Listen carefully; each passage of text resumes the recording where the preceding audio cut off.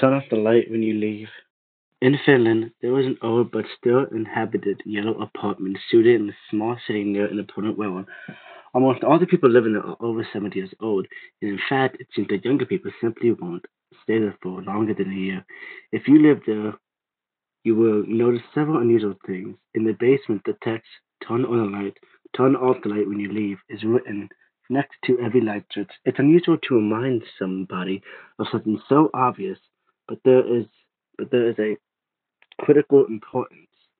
People who forget something in the basement never return to pick it up. If you do offer to go down there and retrieve it for them, they will stop you from doing so.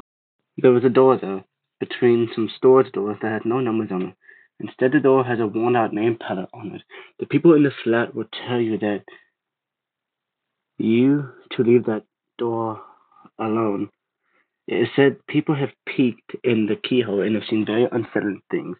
The wires and pipes in the basement look amazingly old, yet still the house has perfectly functioning water, electricity, and phone lines. The laundry room, which is in the basement, must be reserved if you want to use it. If you go to bed without reserving a time first, you will at first get weird looks and some scolding, and people will ominously and angrily warn you. Things may seem minor, but those unusually the young ones who have got too careless or failed to follow the rules have ended up either dead, crippled, or insane. Usually people say that these incidents were the result of drug use or alcoholism, but some freak accidents can't be explained by anything. How do I know this? I used I used to go and help my grandmother who lived in that apartment, and I have seen several times how ambulances have dragged away young people who have missed an arm, sometimes other parts also. The worst case was when I found a corpse that looked like an explosive victim in the laundry room. His guts were spewed all over the room, and his arm left sitting on top of the washing machine. Before her death, my grandmother told me that she knows what's behind those incidents. After the Second World War, there was a sort of apartment, and one war veteran who had lost his left arm was given a mandatory room in the basement for no cost if you would help people do the laundry and help the janitor. He did, but eventually someone insulted him one way or another. The veteran killed that youngster and himself. He, ever since, his spirit has been there, hastily punishing those who fail to follow the rules of his home. After telling this, she told me that I should never ever return to the apartment as I knew too much.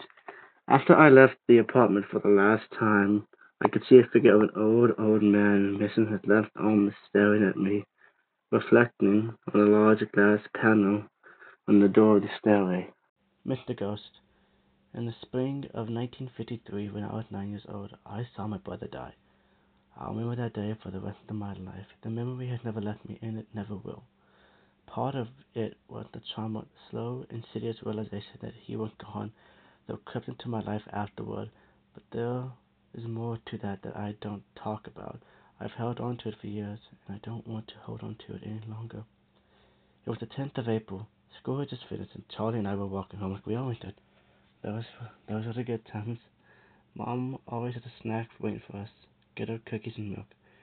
Charlie was the kind of kid with a smile that could light up a room. He was a year above me, but he seemed to be full of more energy than I could muster. Outside we played superheroes like the ones in the comic books. He was our Captain America, and I was Bucky Barnes with wild ginger hair, freckles, and sparkling eyes. He didn't look much like a superhero, but he sure knew the part well. After our snack, he'd grab the garbage can lid and I'd grab my BB gun, and we'd go out and fight the bad guys on the front line. We'd been hoping to play like that when we got home, and Charlie was ahead of me, looking back and yelling for me to keep up. Come on, Felix, Mom's waiting. I remember the smile on his face. I remember seeing that green 1953 Chevy Corvette around the corner behind him as it came barreling down the road. For a moment, I didn't think much of it. Why should I have? The Corvette should have passed us by with no issue. Sure, it was going a little fast, but There should have been nothing to worry about.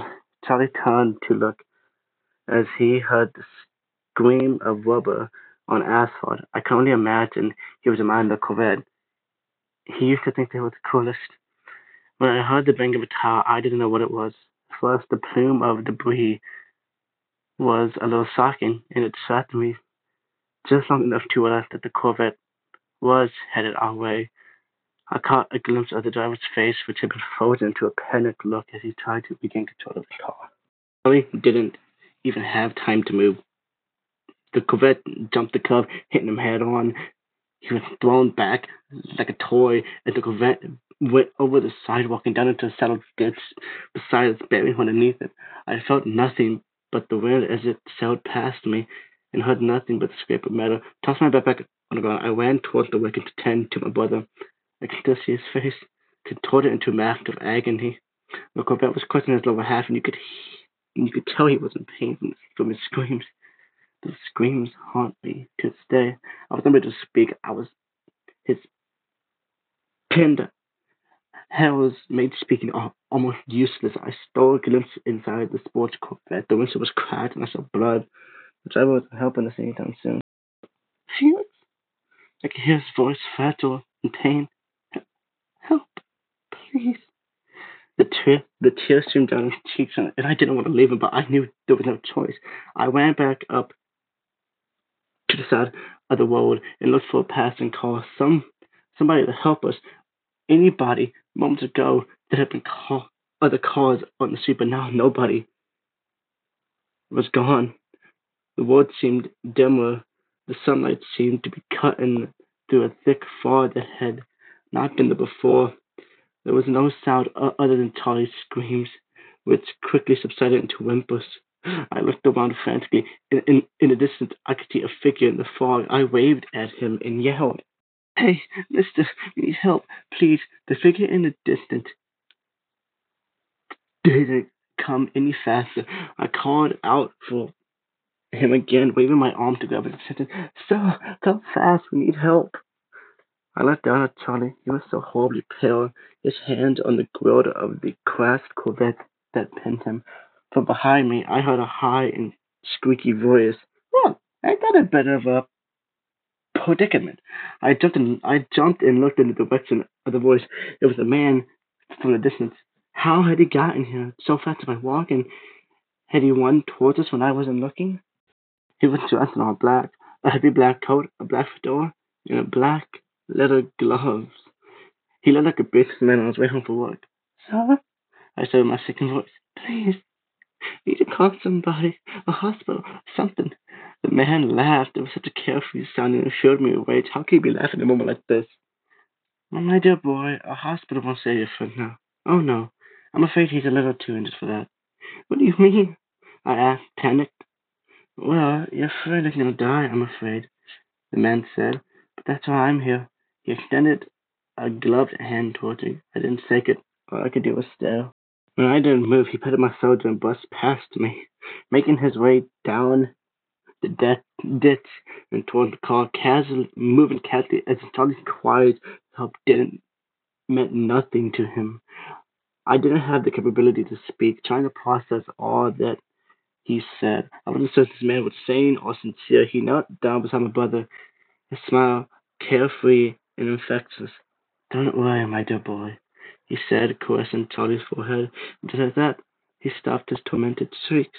His body went limp, and he let out an almost relaxed sigh. "There, there.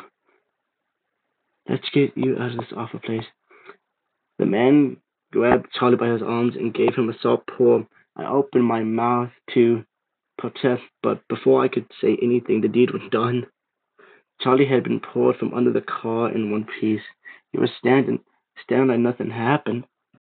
I called his name and reached out to hug him, but the man stood between us, blocking my way. "I can't let you do that," he warned me. "I'm sorry." "Why?" I begged, his expression turned solemn. "You weren't supposed to be here. My work isn't exactly for prying eyes, but here you are all the same. I don't question the why of it. Sometimes these things just happen, and there is purpose in everything. Besides, I really don't mind the company, but I can't allow you to touch him. He's no longer of your world. Charlie didn't say anything to me. He didn't even look at me. His eyes had a dead, ignorant look to them. The man brushed past me and opened the door of the front car. He thrust his hand in and pulled the driver from his seat. He was only a teenager, but I was horrified when I saw him. His neck was bent at an impossible angle. I could see bone pressed against the skin. His neck had to have been broken. He shouldn't have been alive. The man remained indifferent to the seemingly fatal wound on the driver, and simply placed his hands on his cheek and in a sudden movement jerked his head back into place. There was a sickening crack. All better, he said sweetly and looked at me. What, what's happened to me? I asked. He said that Charlie was going to die, and I was clearly dead too. But then, if I was seeing him, was I also dead? Was he going to hurt me for seeing him, whatever exactly he is? Oh, I'm not going to hurt you. You're very much alive, Felix, he said and offered him a smile. I hadn't said anything to him. How did he know what I was thinking? I was too stunned to speak. Rarely do humans see me. They don't want to see me in what I do. What do you do? I asked, my voice shaking. It was just one of a million questions. Well, I'm something of a sofa, he said. I pick up people and drop them off. I'll be picking you up one day too. How do you know my name? I stammered. He didn't reply. He smiled and took the hands of both Charlie and the teenage driver. And don't worry about that. That won't be for a while. For now, I've got one. I'm a very busy man, you know. With that, he led both Charlie and the driver back up the road. A black car was waiting there. It hadn't been there before, an older model that later in life I'd recognize as a 1935 Datsun convertible. He put Charlie and the driver into the back seat before climbing behind the wheel. The last I saw of him was a friendly wave he gave me before he drove off. That was it. I sat down on the grass, my back to the car, and I started to cry. I looked down at where Charlie had been, and to my surprise, he was still there, but he wasn't screaming. He wasn't even moving. He lay there, pinned beneath the vehicle, with his eyes staring vacantly up into the sky. I was still in the ditch when the police came, and they took Charlie away. I remember watching them take the driver out of the car too. His neck was broken the exact way it had been when the men had taken him out earlier, but no ice cracked his neck back into place. That the wound had been as fatal as I thought.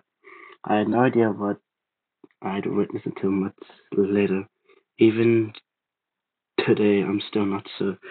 Every now and then, I'll be driving down the road and I'll see a car accident parked right beside the police car. There's a black Bundsberg convertible. I don't think anyone else sees it.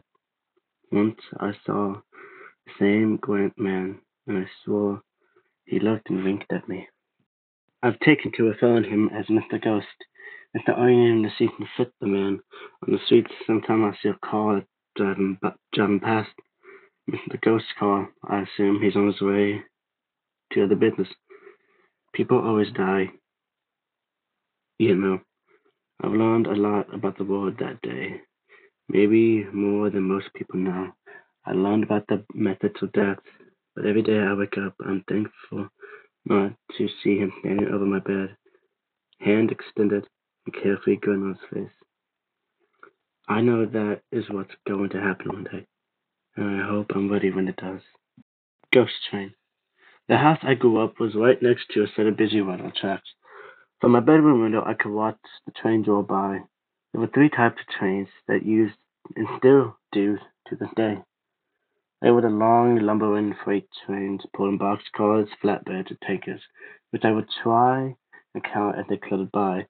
Then there were the fast-moving computer trains of the Metropolitan Area Transit Authority, aka MATA, or the M, as some people call it. The Arcton passenger trains that would breeze by heading to and from the central station in the heart of the city. When most people see trains, they just see big machines rolling down and moving to steel. But me, I saw them as symbols of freedom, in a way out of the hood. Whenever I saw a train, I would imagine all the places that it was going and coming from. Naturally, my favorite toy as a tyke were my Thomas the Tank Engine toys. I had all the characters: Thomas, Prancy, Gordon, James, Toby, Dizzy, all of them. When I was 10, my grandparents bought me a Loden train set for my birthday. To me, it was the best present ever. It consisted of a steam engine and four passenger cars. There was even a little bottle of draft you would put in the smokestack that allowed the engine to make smoke. I'd spend hours watching that toy train run around in an oval, pretending it was real and that I was driving the locomotive through forests, past fields, across mountains, and past small towns. I eventually developed other interests, namely girls, but I still never lost my interest for trains. When I got older, I applied for a job as an engineer trainee on MATA and got it. For me, it was a dream come true. After I took the required classroom courses and exams, I soon found myself riding in the cab of a silk diesel engine that pulls the computer train. Now, the way the training program was set up was that they'd have you ride the different lines for the system for a few months with the engineer. I'll be on one line for a few weeks, and I'll be assigned to another line in order to be familiar with the different routes. The M was 8 routes, all numbered. The main line was line 1, and all the branch lines were line 2, line 3, and so on. I started on line 7 the first few weeks before being moved to line 8. Now, line 8, or the Cloverton line, as it is sometimes called, was one of the longest branch lines on the system, second only to line 2, aka the Middlesport line. The first time I rode on line 8, I was with a veteran engineer named Hank. Now, Hank had been with the company from the beginning. When the old railroads decided they wanted out of the money-losing computer machine and handed all their locomotives and rolling stock to Mata. We had the night owl service, which starts at 7 p.m. and ends at 5 in the morning. We picked up our first passengers at Central Station and were soon on our way to Cloverton. As we were going down the track, Hank turned to me and said, "There's something you should know if you're going to be working on this railroad, especially if they decide to put you here on line 8 once they make you an official engineer." I looked at him and said, "Oh, and what's that?" Hank paused to blow the horn for crossing, and then said, "This line is haunted." I replied, "Haunted? How's the line haunted?" Hank looked at me and said, "It supposedly started with a curse back in the late 1800s, when one of the old railroad companies was building the line. The company built the line across the edge of an old farm that belonged to a man named Ezra Gray without his permission. Ezra demanded that the railroad remove the tracks from his property and relay them somewhere else, but the railroad refused, due to it costing too much time and money to do so. Mr. Gray would try to sue the railroad, but was unsuccessful. You see, railroads were quite powerful back in those days, and the railroads had a lot of politicians and judges in their pockets. To add insult to injury, Ezra not only had to pay the court costs, but had to pay the railroad as well for all the money they spent on the legal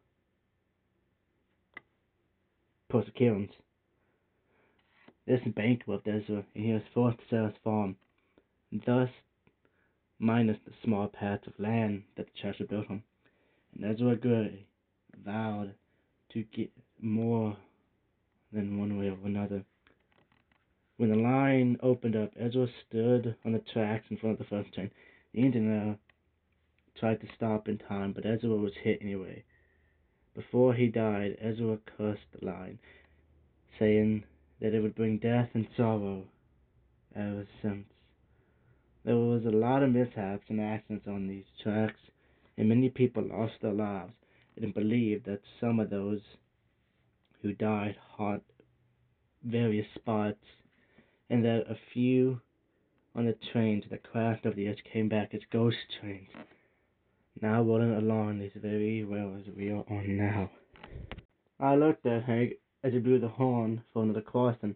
Have you seen any ghost trains on this line? I asked. Plenty, he said. I've seen everything from headless trainmen to phantom lights and ghost trains. I didn't believe him at first, but didn't say anything. We eventually came to a curve in the track, and when we came out of it, I saw something that made my blood freeze. Coming at us was a headlight of another train. Hank, for God's sakes, man, put the brakes on, I shouted. Don't you see the other train coming our way? Hank responded, Yeah, I see it. Don't worry, we'll be fine. I looked at Hank and screamed, Are you crazy? We're gonna die. Hank just pointed straight ahead and said, No, we're not. Get a good look at the train. I did, and I saw that not only did the incoming train engine have the shape of one of the older type diesels, like you see in photos, movies, and TV shows from the 50s and 60s, but it seemed to be a transparent saddle with a headlight and lighted cab windows. What the? I started to say, but then the saddle train hit us. Well, not hit us exactly, more like passed through us. Our whole cab was surrounded by shadows and streaks of light as what looked to be a passenger train passed through us. And I swear I saw the pale, wispy figures of people sitting in the seats. As soon as it was gone, the cab and our engine returned to normal. What the hell was that? I exclaimed. Hank turned to me and said, That was another ghost train I was talking about. Well, that's the story with that ghost train, I asked. Hank sighed and said, Well, it all happened shortly after Matter was established and took over the Commuter rail lines, and even an inbound train had just decided the long grade we're on right now when it lost control and ran away, all downhill before crashing and pulling up on the curve at the bottom. Everyone aboard was killed, and the cause of the wreck was blamed on the aging equipment Matter was using back then. Heck, with only a few exceptions, most of the engines Matter got from the old railroad were 25 to 30 years old, and about 30% of them, and about 30% of the coaches used older than that. Not long afterward, the ghosts of that train started making appearances along this stretch of track, becoming one of several ghost trains that haunt these railroads. I looked at him, then out the front of the window of the engine. What about the people back in the cars? Do you think they just saw what we saw? I asked. Hank shrugged and said, Probably, but I'm sure most of them are used to it, so I wouldn't worry too much. Our conductor's probably taking care of things right now. We continued on to Covington and arrived on time. We made runs back and forth all night, and several times I saw some of the scary things Hank told me about. I was relieved when we finally tied up in the yard, leaving the coaches on one side of the track and putting the engine in the roadhouse. The next few nights, however, were hell. Every night when I had at least a few creepy encounters along line 8. All of them with Hank, who just shrugged them off as if they were nothing. But I guess after nearly 40 years, none of the ghosts bothered him anymore. After a few days, I was put on the day once, which was a relief to me, and I didn't have to worry about seeing ghost trains or headless trainmen again. I eventually became a regular engineer and was put on the main line one. I'm pretty content, but if the big wings for the M ever decide to put me on line 8 night hour service, I'll quit. Henry. The rain beat a steady rhythm on the asphalt. In the dark sky above, the rumble of distant thunder rolled slowly towards us. Daniel? The sound of my name pulled me from my reverie. I turned my head away from the giant playground and toward Mrs. Watson. Are you with us? She asked, resting a hand on the edge of my desk. I nodded unconsciously, my head a million miles away. I looked at her watch on her left wrist. It was a beautiful timepiece, a circular face surrounded by a gold bezel with a wide two-tone bracelet. Fine golden hands pointed to the time. Just a little past 4 p.m. It would be another half hour before I can escape. Daniel, she chimed again. Yes, I answered quickly, looking up. Yes, I repeated somewhat sheepishly. The corner of Mrs. Watson's mouth upward into a slight smile as she moved back toward her desk. My sole companion sitting at the desk next to me waved a finger, mocking a scolding. I ignored her as my eyes drifted back outside. Dark, dreary, and red. It was a perfect metaphor for Friday afternoon detention. I tried to force my attention back toward my math textbook, but I found myself unable to concentrate. Miss Watson, Emma, my detective buddy wheeled. Can I go yet? Unwilling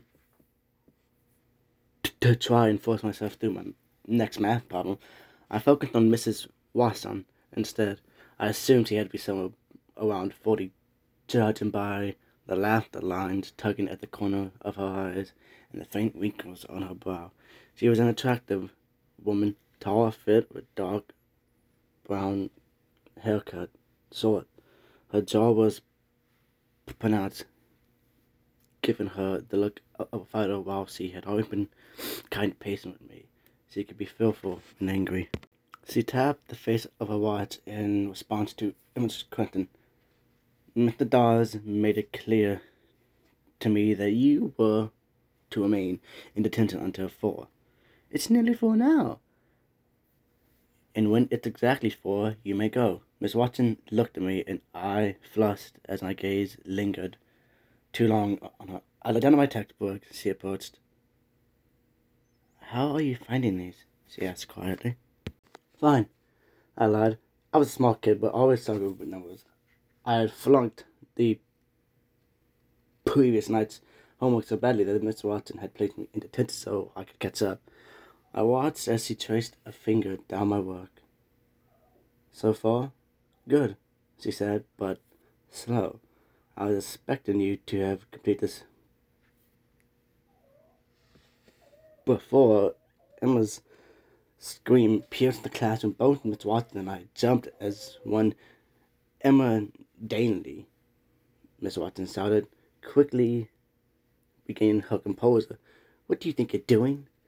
Emma raised a shaky hand but said nothing. I watched my teacher's soft expressions softened. Emma? What is it?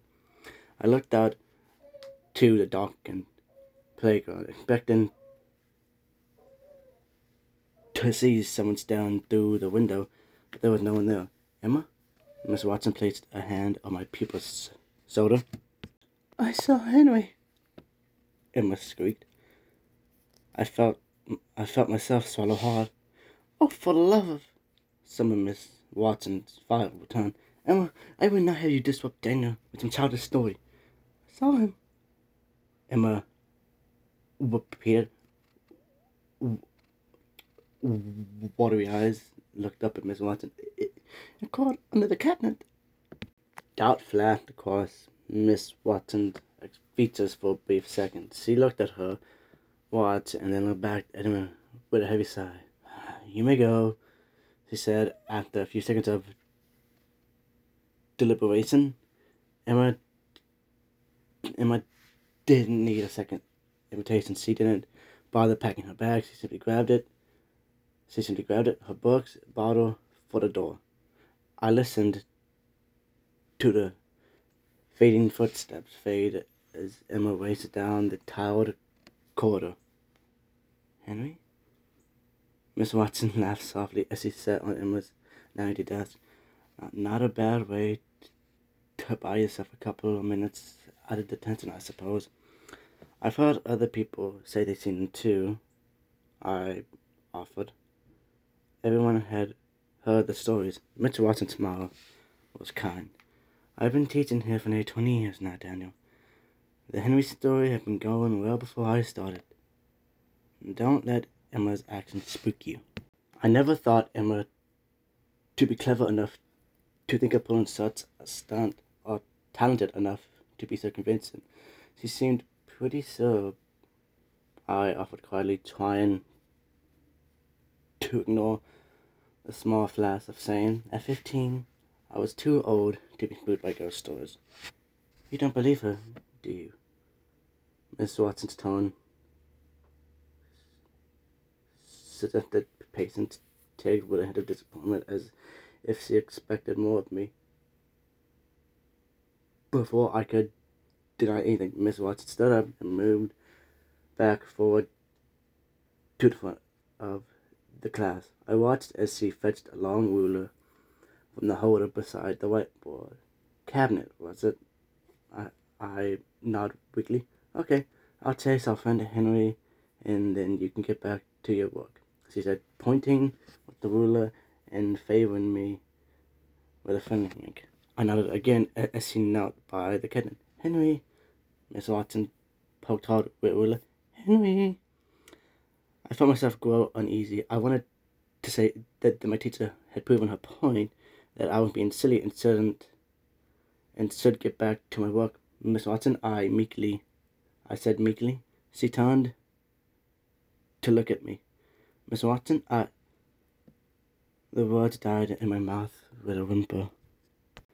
A hand crept out from underneath the cabinet, a pale white hand and nothing more. I was frozen in place as it scuttered toward Miss Watson. Distracted by me, she did not see it as it crept towards her. The hand brushed her own. I couldn't see the surprise register on her face before she looked down slowly.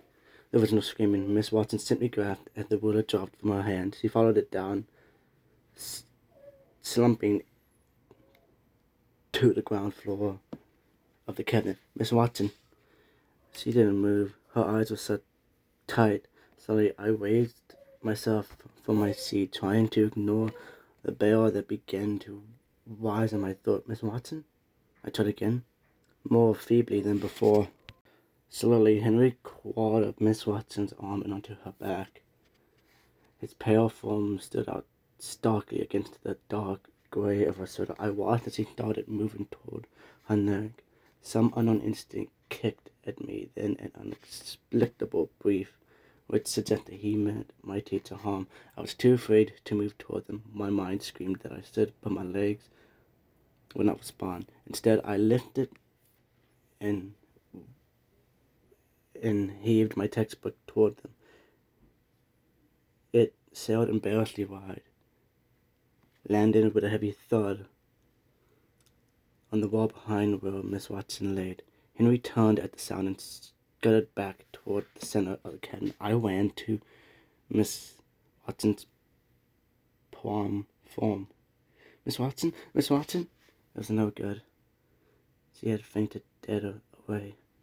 Her body limp as I shook her. From the shadows of the cabinet, I could feel Henry watching me as I picked my teacher up and dragged her to the door. The candleman. Over the hill and through the moor, a candleman comes walking up to your door. He lights up the candle and walks to your bed, leaves the candle in the window, Leaves with your head. That's the nursery rhyme my grandma used to tell me when I was young. I remember that little rhyme terrifying me as a child as I cowered under the covers in the bed at a small country cottage, too scared to sleep. She described him as a tall, pale man in a robe who liked to kill little children, and whenever he killed, Grandma would say in a hushed voice, "He will leave a ghostly candle in the window." At that, she would yell out and make me jump back in fright while she shrieked with laughter. The candle man! Even the name gives me chills. It seemed like such a horrible thing, a horrible, scary thing to say to a child. But then again, Grandma was a scary woman. She was small, with withered skin and cruel, sunken eyes that seemed to glare at me. After Grandma died, she hardly even left the house, just sat in her rocking chair telling stories of the Candleman and taking delight in my fear, laughing madly when I jumped. I found her as a disgusting woman. Anyway, when grown up, I learned that it wasn't her fault, really. Grandpa's death had shaken her up, messed with her head. She didn't know that it was appropriate anymore. Grandpa was only alive when I was a baby, and I never knew him. But I learned when I was older how much he meant to Grandma. Without him, she had been broken. She died when I was 13, and I guess it didn't really come to me as much of a shock. She was incredibly old and frail. Now I'm 30 with a wife and a little girl. We have a comfortable suburban home, and I couldn't be happier. There was one thing that's shaking me up recently. However, it's a silly thing, but it still scared the hell out of me. A nightmare. In a dream, I was in my bedroom, comfortably under the covers, when I heard a tune beginning to play on the piano downstairs. I knew what it was. Beginning played as soon as I heard it. The Candleman. Goosebumps surrounded my arms and neck, and ice filled my stomach. I sprinted down the narrow staircase into the living room, where I saw a tall, pale figure in a robe holding a candle, leaving through the open door. The Candleman. He was about 6'4" or 5", with a dead-looking, beady eyes and a wide, evil grin. I woke up suddenly in a cold sweat, turned on the light, and read until I was ready to sleep again. I put the dream down. Too many drinks in the upcoming of Halloween. It freaked me out anyway. And that takes me up to yesterday, Halloween night. I was trotting back from a party, not drunk, I don't drink, but still woozy from tiredness. I thrust my hands into my pockets for warmth. Whilst I was walking back through the crisp orange leaves, the poem of the Candleman popped into my head. My heart began to thud as I walked down the poorly lit street, leaving crunching under feet. The pale moon cast in long shadows along the path, and in my mind's eye I could see the Candleman, thin and ghostly, running up to me and cutting off my head in one swing of an axe. Silly, I know, but the dark can make my imagination run wild sometimes. I arrived on my road and began to come down. I felt silly for having let the poem get to me. I was perfectly safe under the streetlights. As I arrived at my front yard, I noticed a tall man in robe standing at the end of the street, his face shrouded in darkness. He appeared to be staring at me. Once again, image of the Candleman flooded through my head, sending my heartbeat into overdrive. I shook it off. It's just a man after Halloween. Nothing to be scared of, I assured myself, as I attempted to slow my breathing. Then I looked up at my house, hearing demonic laughter from the man's direction. An Isilur of terror stabbed at my heart. There, in my daughter's bedroom, flickering softly, was a candle.